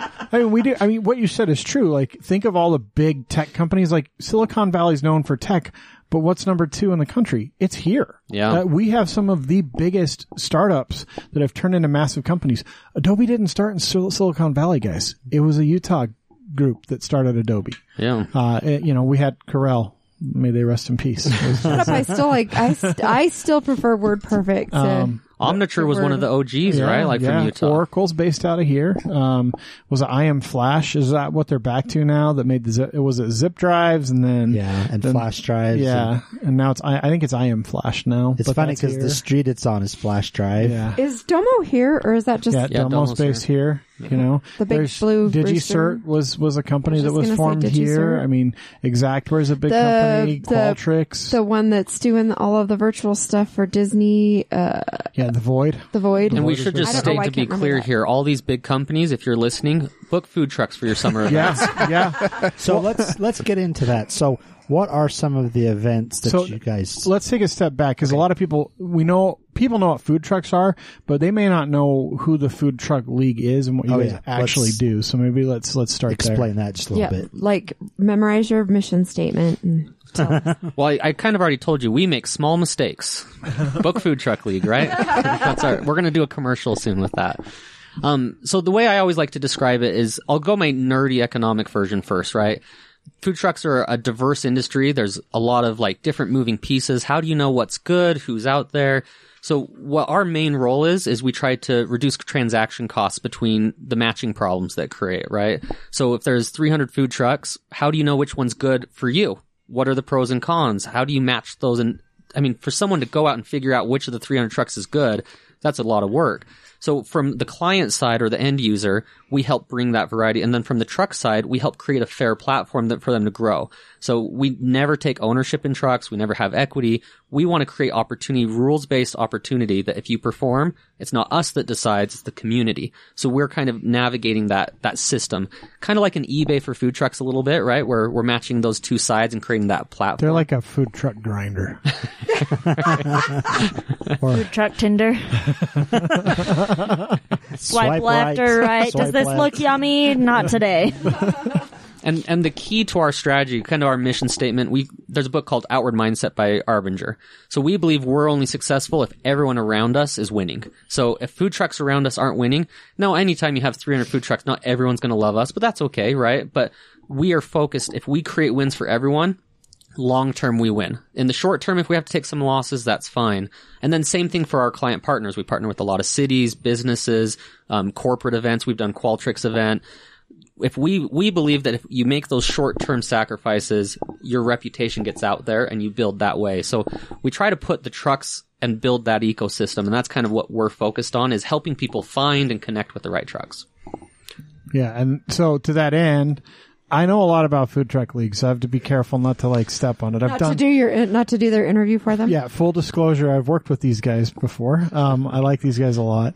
And why didn't you invite them? Well, because I kept telling him to, and he doesn't listen to me. It took me, who doesn't even know anyone in the food truck league. I know, when you told me, I was like, She's like, hey, Chris. Did you know that Julia got Food Truck League? And he was like, who is it? And I was like, it's not Taylor. No, just tell. I knew. And she told me, I'm like, I don't know how many times I've sat in the car and listened to you guys do conference calls when he's in the car. So I've heard your voice a million the problem times. was he was working with me and he knew what that would be like. If he was working with Elliot, we would have been on forever. But I'm like, well, who's coming? And Bree tells me, well, I've been talking to Elliot. I'm like, just tell him tell him to ask Taylor to come and tell him that it's me, and he'll come. and that worked. So I figured if you had the time, you'd show up because it was me. Oh, yeah. Well, and your guys' podcast, too. I love what you guys are doing. Like, Chris has talked to me, and I've listened to what you guys have done, and I've been here my whole life, and I'm like, oh, I didn't know that was here. Like, we go visit other places, we don't even know how cool this place like is. Like Gilgal Gardens, which we talked about last month. And the Summum the Temple. Joseph Smith Sphinx statue in Salt Lake City. Right, yeah. Well, and some of that stuff I knew, but there's been a lot of things that we've just learned from people we've had on the show that we didn't know existed, like the pyramid in Salt Lake. Yeah. Like I had no clue. It's like a temple with like a mummified those guys dogs are in awesome. it and stuff. And it was the band guy that told us about it. Was it someone from Folk Hogan? No, it was the goth band guy. Oh, I can't think of him, but I can see his face. Jess's friend. Some goth band guy, some local goth band. Like, That's all you need to know, right? He's like, we have a perfect Summum pyramid in Temple. Salt Lake. We're like, what? And he's like, yeah. And so we looked it up and And then we got to go Got him there on and the go show. inside Anyway, the Summum so Temple. just by doing what we've done, we've learned a lot of things. Yeah. Living here, a lot of us had no idea. So, but what I was getting to is, these guys, so Taylor gives a nice, like, big round picture, but Elliot does the actual work now. And so Elliot, describe for people what you guys actually do in a real sense for trucks and for, businesses and clients. Yeah, so typically people reach out to us when they're looking for food trucks. They want to get food there. And then we talk through their event with them, figure out, like we had talked about earlier, how many people will they have there? What are they looking for? What's the feel of the event? And then our job is to match them with the best food trucks that we can find available. So on the ground, that's a lot of talking on the phone, a lot of texts and emails and communicating. But the end result is food trucks showing up. They know what they're prepared to do. They know what they're going to make. They know how many people are going to be there, what to expect. Elliot, maybe give them a couple common mistakes with people doing events. That way if someone doesn't use us, because if people use food trucks, we support that too. Maybe give some common mistakes we help people point out, like how many trucks or things like that. Yeah. So, rule of thumb is 100 plus meals per food truck. So people all the time reach out, say, hey, I have 150 people there. I want 6 trucks. And that's pretty hard to, like, that's a quick conversation where we say, you know what? They're looking for this many meals per truck, just to kind of let you know. If you're looking for, an event environment and money is no object and you just want a lot of trucks there, a minimum guarantee is typically saying, hey, we guarantee you're going to make at least this much sales. And if you don't make that much, we'll just pay you the difference. And we've had some successful events where they're saying, hey, I've got a private concert for my son. We're going through the roof. We just want a bunch of food there and it doesn't matter. Then we can do both ends. But typically people are looking for, the number of trucks to match the number of people there. I think it's important too, because those things, this is, like you said, if someone just went out and said, hey, I need 5 trucks, and they go out and talk to 5 different trucks and bring those 5 trucks, the trucks get there and they're completely unhappy because they're not, it's like what we talked about earlier in the show with Westfest. There were so many trucks for how many people were there. The trucks didn't make any money. Well, they probably would have if they would have been where the people were any actually of us near the actual because, like, event. McDonald's, when we were driving, so we were picking up my daughter from the airport and we skirted that, but the McDonald's that was right there Was closer and than there were the food vendors. there were just cars wrapped around it, and I'm like, are those vendors like that are hungry after? We like, went who's eating? It was the hours people in between sales. Wow. But it's, those are the kinds of things that, from this is going into what Taylor was saying, from a truck perspective, they don't even want to waste their time talking to a lot of people that want events because they don't know, because they're like, yeah, I'd like a food truck to come down for my block party. There's going to be 30 people there. That's not a moneymaker for a food truck. It's not even it's a loser because they could be somewhere else having a full night or a full afternoon and actually making money. And sometimes people even think they're doing this kind of thing. They're like, I'm going to let your food truck park in our business. And we're like, that doesn't really help them. That's not great. Yeah. Sometimes it's really good if the food truck is already got a huge if you're the following. food truck that goes up here and parks at Walgreens. That's a big That's a big, giant national But company. man, people drive to that thing. Yeah. And then it's good because off the hook truck. Oh, yeah. On the hook? On the Yeah, hook. on the hook, whatever it is. They're Also, big. their fish and chips are really good. Yeah. Well, so it's interesting. The part of what their success strategy is his dad is a commercial fisherman. When we talked with them, so he fishes. They directly ship it. Oh, And that's so, awesome. So That's they have why like a it's so unique good. angle. And they have a lot of, they're national. They have trucks they have food trucks that drive around Wyoming, which is insane. Nobody That's where drives they around that's where they Wyoming. started, right? Yeah, I think so. Yeah. There's 500,000 people in that state, and everything is 3 hours apart. Like, it's not a great place for a food truck, generally speaking. One of the ways we kind of think of ourselves internally is like tour guides, right? So the food truck world is like this jungle, and people know it's exciting, but how do you know how to? I mean, it's not people's fault. They don't know how to set up an event. They don't know what trucks' dynamics are, and also people are sometimes nervous. Like, how do I make sure I'm not being taken advantage of? How do I know I'm getting a good price? So we're the tour guide that helps go through the jungle. There's poisonous snakes you want to avoid. There's things you don't want to do. Like the minimum guarantee is a good example. When some people first hear a minimum guarantee for a truck, they're like, oh, why should the truck get $1,000 minimum guarantee? Well, what they're really doing is signaling the truck conviction in their event. If you're not sure 100 people are going to show up, you have more information than the truck does. So why should the truck take the chance if you're not willing to? Yeah, exactly. So you kind of get some of these things that we explain to people, and usually people are like, oh, that makes sense. We're like event planners light or a tour guide for the food truck world. I think the other thing that's important, these guys have a website that if you don't know it, you should go to it. It's foodtruckleague.com. And it's if you're sitting around and you're like, oh, I'd like to go, get lunch from a food truck, just go to the website. Especially in the off or in the normal season, like during the spring and the summer and the fall, you can see where all the food trucks are in the valley. And I say all, it's not really all, but it's all that matter. It's a ton of food trucks, and you can also see all the events, outside of the private events, obviously, but you're able to see like, hey, is there a food truck posted up at an office building during lunch? Or is the Riverton food truck, what night is the Riverton? Is it updated night? like in Is it real time, like Thursday? a map? Oh, that's cool. Yeah, it's a map of you move the map around and you It's can like see Life where stuff's at. 360, but with It's an food interactive trucks. map of food. My favorite part of it is the league nights, because like from a normal customer perspective, if you have a truck you like, you go try them out. But at a league night, you get lots of different trucks. Yep. Everyone from your family can get something different. It's a cornucopia of options. You get a chance to test 5 to 6 trucks in most league nights and like get to see like, oh, hey, this truck's umami is amazing. Like they make really good food. Now I'm going to follow them and see where they're at from their social media.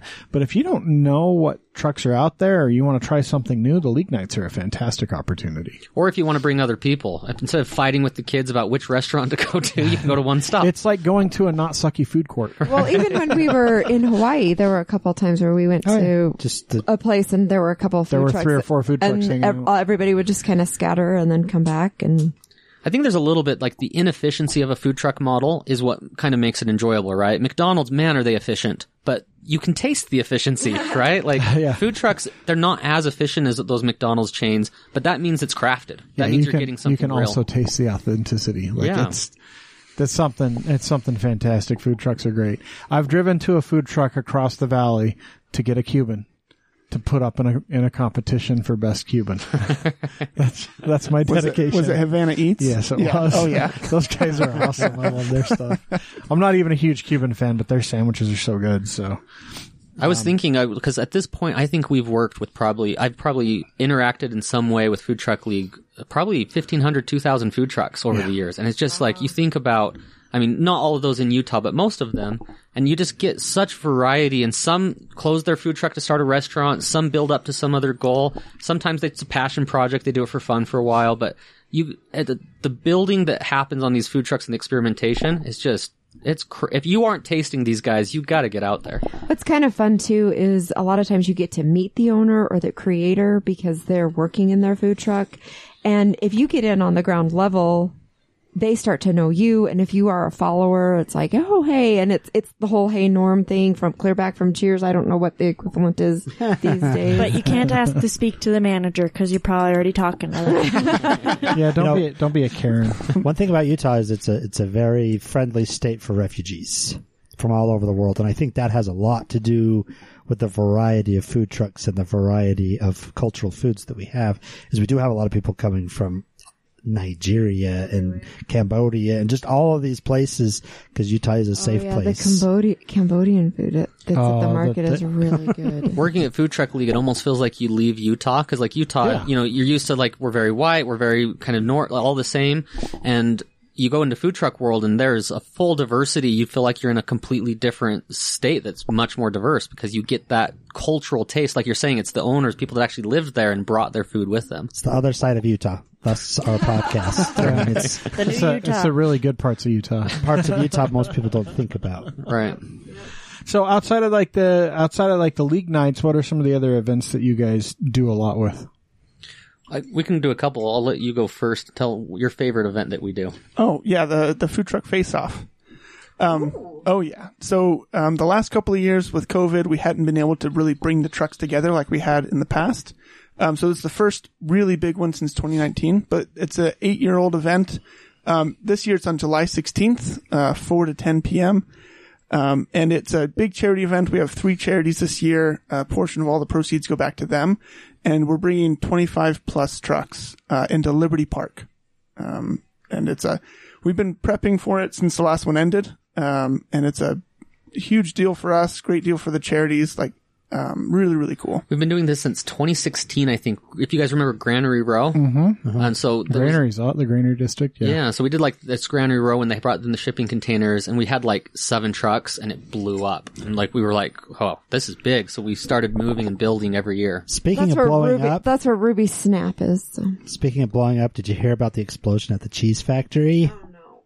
All that was left was debris. Take those away from him, please. Take those away. I was going to look through those, actually. No, you take those away right now. I pre-selected some food puns for him. Oh, nice. So I'll share this. Sometimes he just throws those in on his own. Yeah, he does random ones. Though, it came up organically. Start picking relevant ones for him. It was Father's Day, and so I saw a quote I really liked that said, fatherhood, the only time you get to be at the bottom of the hierarchy and be grateful for it. That's great. Is that true? Yeah, that's true. I don't know. I don't feel like you have to be at the bottom like Who's Jeremy more is. important, me or you? Exactly. The silence says everything. We disagreed, so we compromised and went with her idea. Who's more important, me or the girls? Exactly. Yeah. Well, it's kind of a tie. Like they don't live with me anymore, so I don't really. If you got to explain it. Yeah, it's funny. You say that about Father's Day, like all the Father's Day videos and stuff that I watch. It's like Mother's Day. Here, honey, here's breakfast in bed, and here's a drink. Nobody don't do wants anything breakfast today. in bed, by the way, people. But like, don't do anything. We'll take care of the chores. I'll take the kids, get them out of your hair, and then Father's Day is like, okay, I'm gonna go golfing. I got you a mug. You're gonna spend the day with the kids, right? Like, but see, can you work on this thing for me? That's not the TikToks that I see. Although we had like weird dynamics this year because we didn't have the kids, so I cleaned the house on Mother's Day and he cleaned the house on Father's Day. Yeah. I'm not sure how that worked out. She worked in the yard on Father's Day. But I came in and I was like, oh, I was going to come in and clean the house, and he's like, it's done. I'm like, you were out working in the yard. I needed to do something for you, so.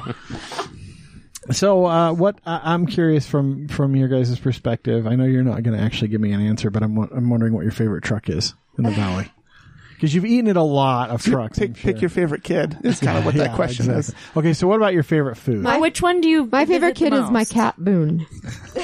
Well, and there's like different ways to answer is part of the problem, right? So like I can give truck names because there's things that I like, but their mood shifts, right? So it's kind of more like who's your favorite right now.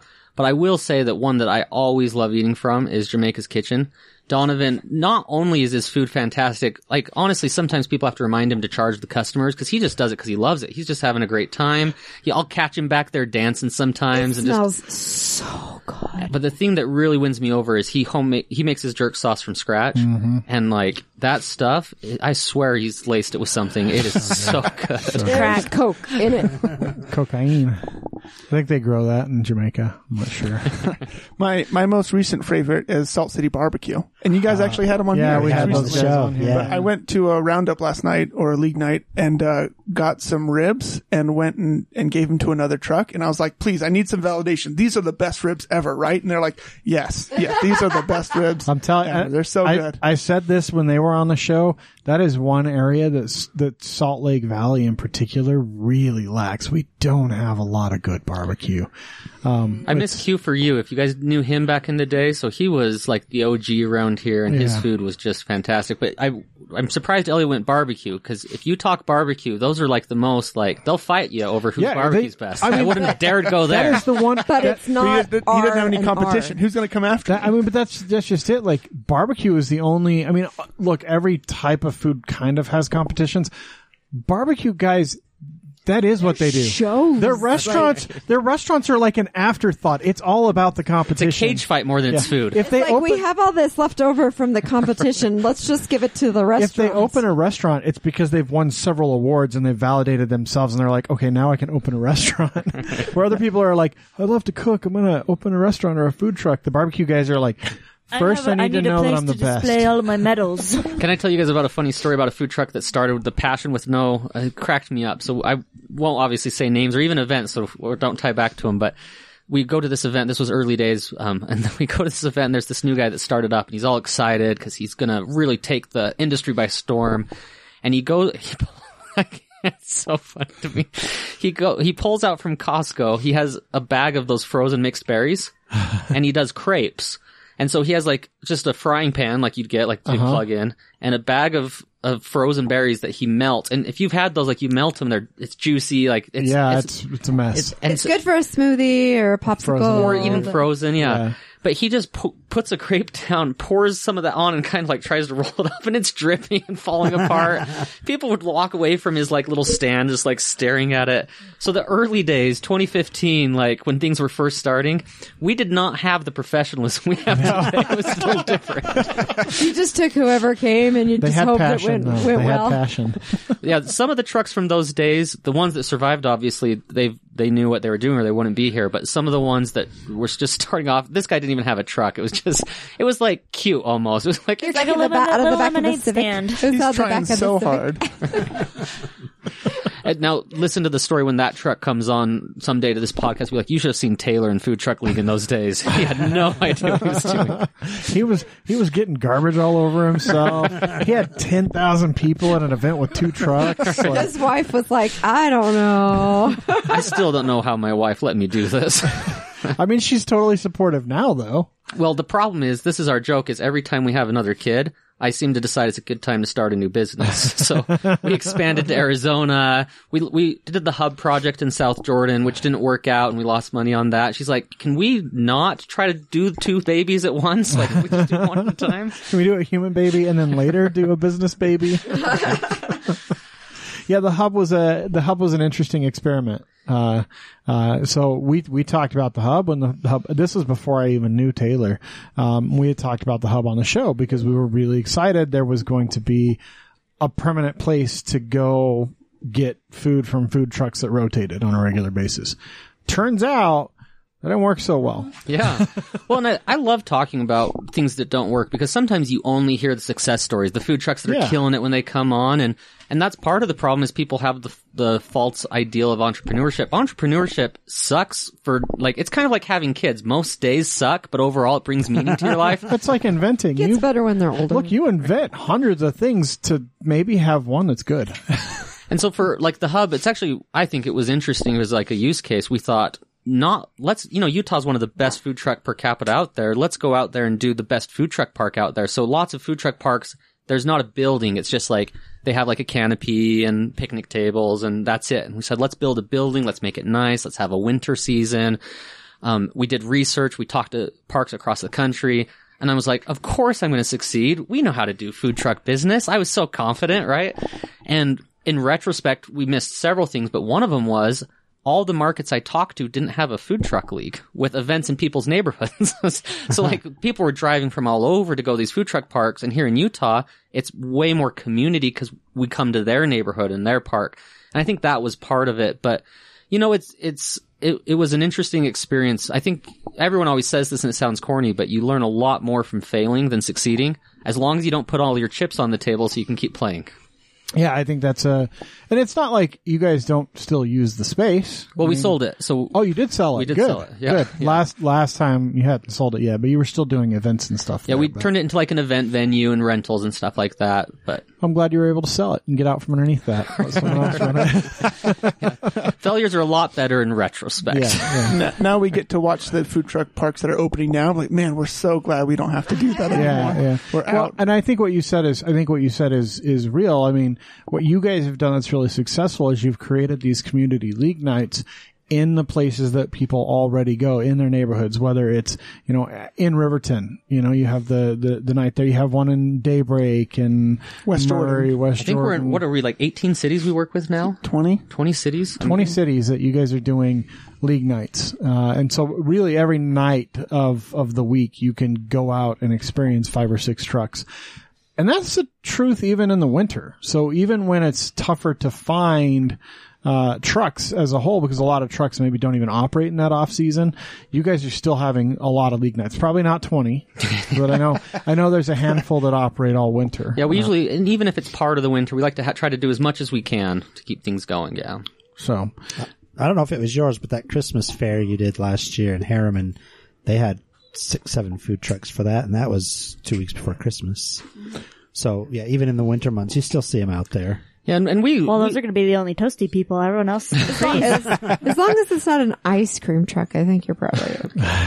And we love it. Like, we don't do obviously every event. We're not the right fit for everybody. And we just love any event that supports food trucks the right way, right? That doesn't, and that's the problem that we feel bad for, is sometimes people that don't know how the industry works are like, oh, we're going to make a lot of money off the food trucks and it's going to be great. And they're focused on the wrong thing. It should be about the customer experience. Happy food trucks equal happy guests. Like, if there's no incentive left for the truck, they don't bring the extra staff. They don't bring the extra food. You have to make it good for the trucks first, and then your event is successful, then you can make some money.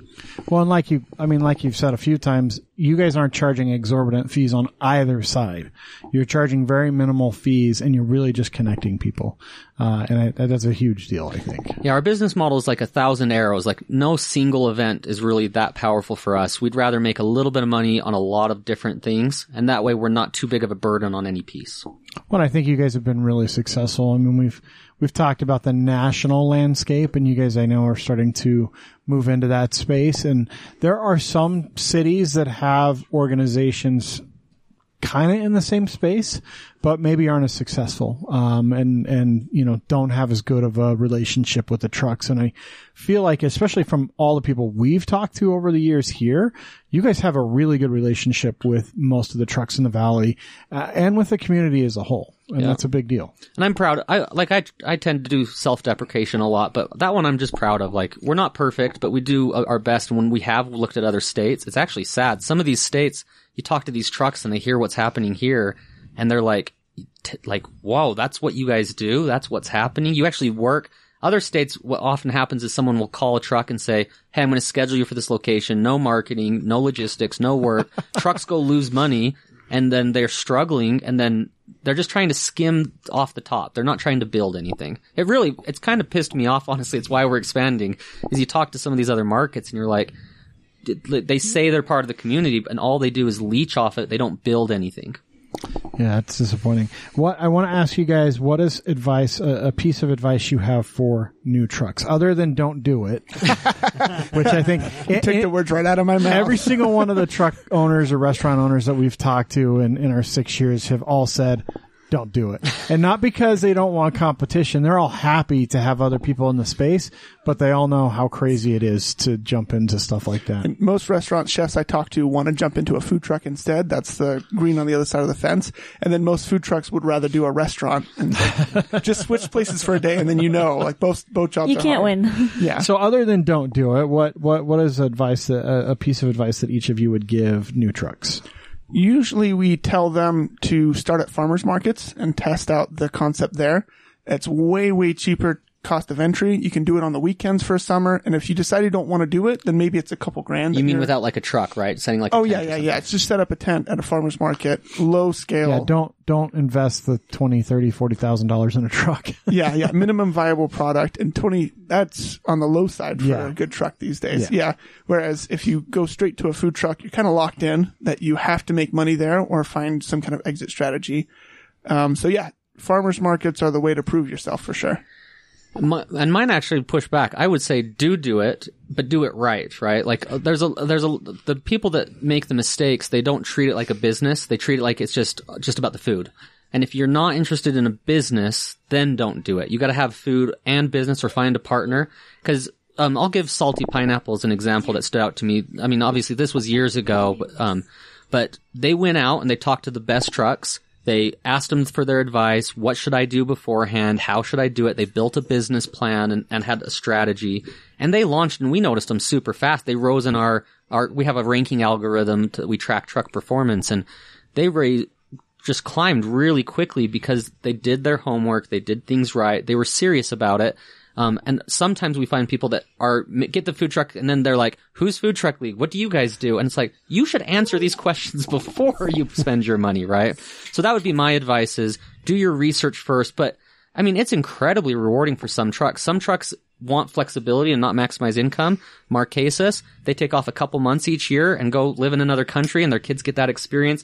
You can control your schedule in a way a restaurant you can't. Yeah. You can just not book yourself for a while.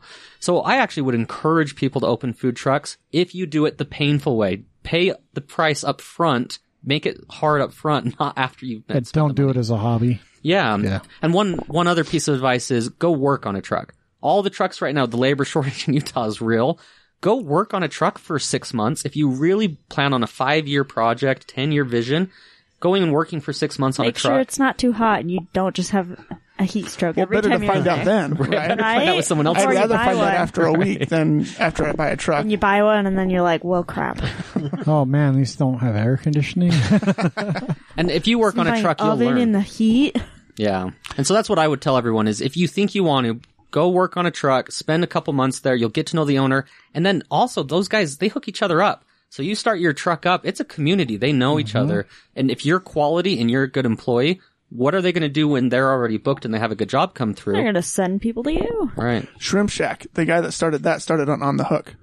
He was an employee for On the Hook, and then he started his own truck. There are a couple of trucks. Deep Sea Bites is another one that came out from On the Hook. He's nice. He parks at the AutoZone by my apartment. Yeah. Kitchen 88, actually, if you guys haven't tried them, they're great. Is that Maybe that's the one. That's what we had. Kitchen 88, like when we very first opened. He's fantastic. We don't work with him a lot because he does more targeted stuff, but quality owner, quality food. And he started with Fiore. So Fiore was where he started. He's the one that we had on. His food is so good. It's so good. He started a restaurant, I think, just recently, a couple years ago. He's not running the truck at all, as far as I know. Yeah. Yeah, when we talked to him, that was the goal. When we talked to him early on. Yeah, he's great. So yeah, that's what it was. That's what we were trying to remember earlier. He came back around. So we have one more question for you guys, and then we'll let you plug everything and get out of here. But what is the most interesting or unique thing that you guys have discovered about Utah in your time here? Oh, Elliot's conveniently taking a drink to make me go first. I timed it so well.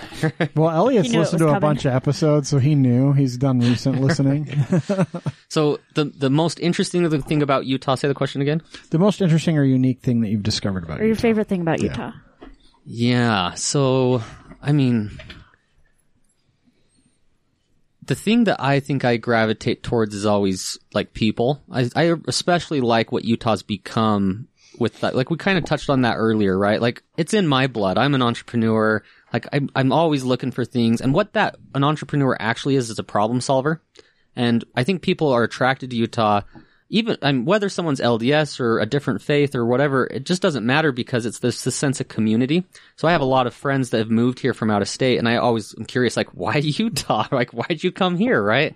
And sometimes it's outdoor recreation and everyone knows, but it's surprising how often it is that it feels like a place that's home. And I think a lot of the world has lost their place, right?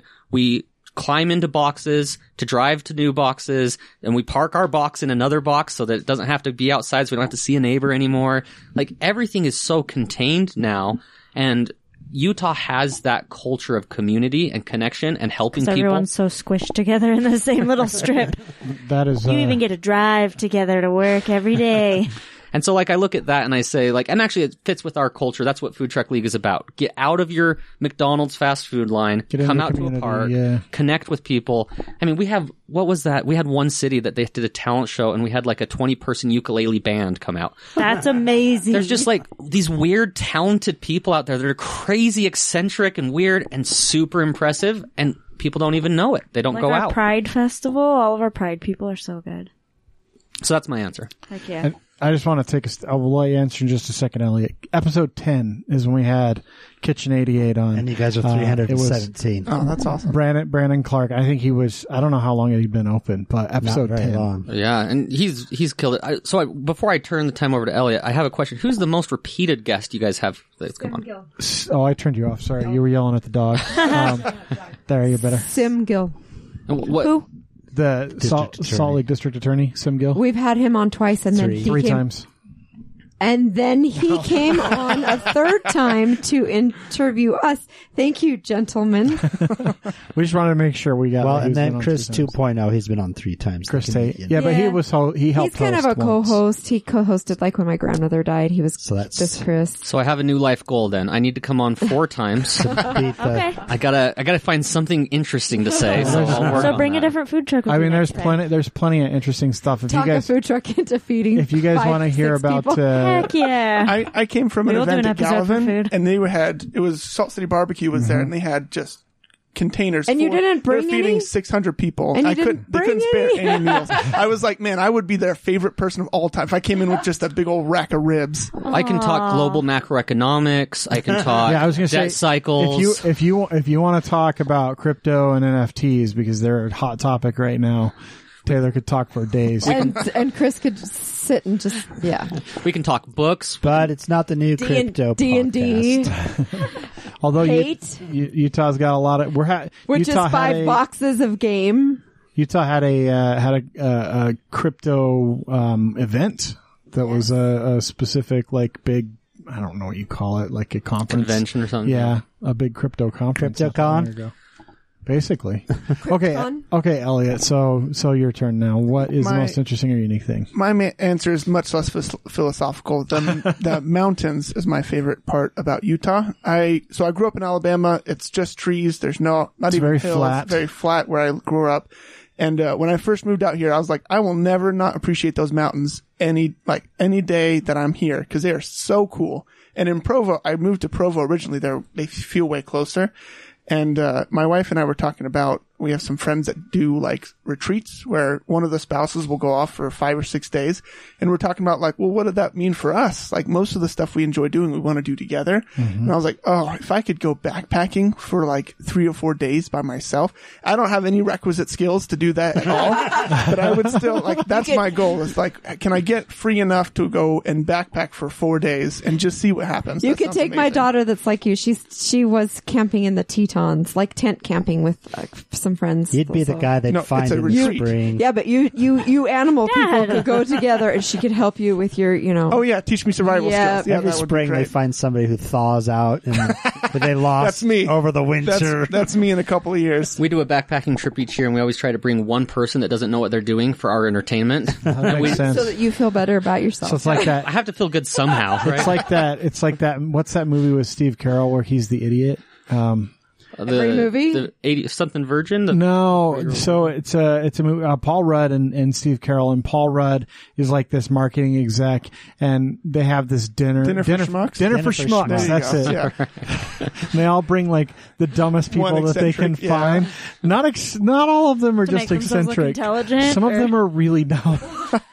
But like they have a competition for who brings like the craziest, dumbest person or whatever. It's great. Our last one, we brought this guy and he forgot his pack, so we had to go back for it, and we waited up the ridge. But we didn't go back with him, of course. We were like, just go back and stay on the trail. You'll be fine. And he came up and he didn't know where to go, and we could see him down the mountain, and he just sat down on a bridge and just stopped moving.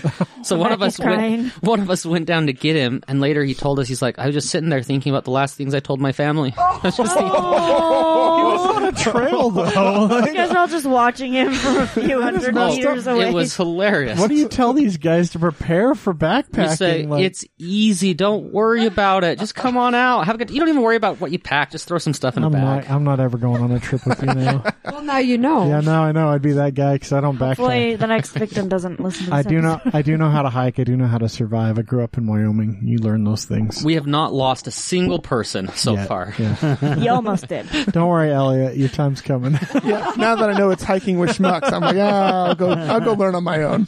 Well, how can people get a hold of you if they want to book an event or find you guys or find trucks or league nights? So our best way is our website, the Food Truck League. We have a catering request form. If you have an event, if you have a question, you can submit it there. We have a team. We usually are pretty good getting back to you within one business day. And so we also have information on there. So if you're looking just to consume from a truck and find them, there's a food truck finder. If it's catering, if you're a business or an event planner, we have that there too. Or Elliot's personal address if you want to show up. I won't be there. I'll be at work. So your wife might not like that. She'll be all right. She's great. Well, thank you guys so much for joining us. It's been a blast. Thank you. Thank you to our guests for joining us. It was actually really good to have Taylor and Elliot here. That was a tough interview for me to try and run. Because I know those guys. I've done work with them, even if I didn't ask them to come on the show. It's one of those weird things, like, I want to talk to people that I don't know about, even though the people I know about are really cool. And I had talked to Taylor briefly about, in passing about being on the show when we were working together. I actually had conversations with them about potentially doing a separate podcast with them / for them that never came to fruition because I got busy and couldn't do much with them anymore. But I love those guys. We've talked a lot about the Food Truck League over the years with various people. We'll probably continue to do so. Yeah. I was so surprised to find out your guys' DMs with them was completely empty. I was like, what? I was so shocked. You guys don't even tag them in anything on Instagram? Like, nothing. We don't, Julia, we don't tag anyone in anything. That's do. That's why I'm there. You do our Instagram. Yeah. Because Facebook tags only work like fucking 12% of the time anyway. Yeah, no. Twitter's. No. It's been really, Facebook's Whoever was been doing Instagram, really, not much was getting like tagged. Facebook's been really, really bad. Like, I'll write a post on Wednesday morning and try to tag people in the post, and the tags just straight up don't work. There was like a month where I couldn't tag anyone. I think some people also have to approve tags. Yeah, but typically, like, if you're tagging a business, they don't. True. In the text of a post. As a check-in at that point. Well, you're doing it on the text of a post, and like, it just wouldn't let me do it for like a month. None of the tags worked, and so I kind of gave up. And then they've been having some issues with Instagram, Facebook, with just a lot of bugs. They've been changing a lot of things. Yeah, well, they're fucking dying. Good and bad. They're trying to figure it out because Facebook's really seriously I'm learning dying. advertising is working so much better right now. Oh, that's good. That's yeah, good. because I would pay to advertise. Probably last year, I spent probably $300 in advertising for my business.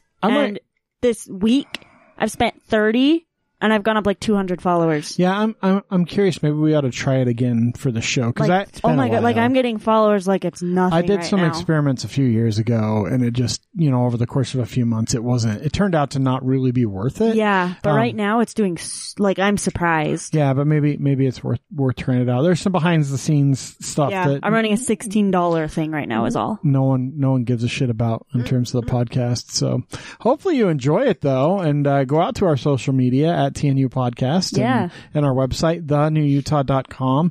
Or hot dog water. Hot dog dash water, to be clear, because I didn't buy hot dog water. It's expensive. But I don't know what's the future of the blog.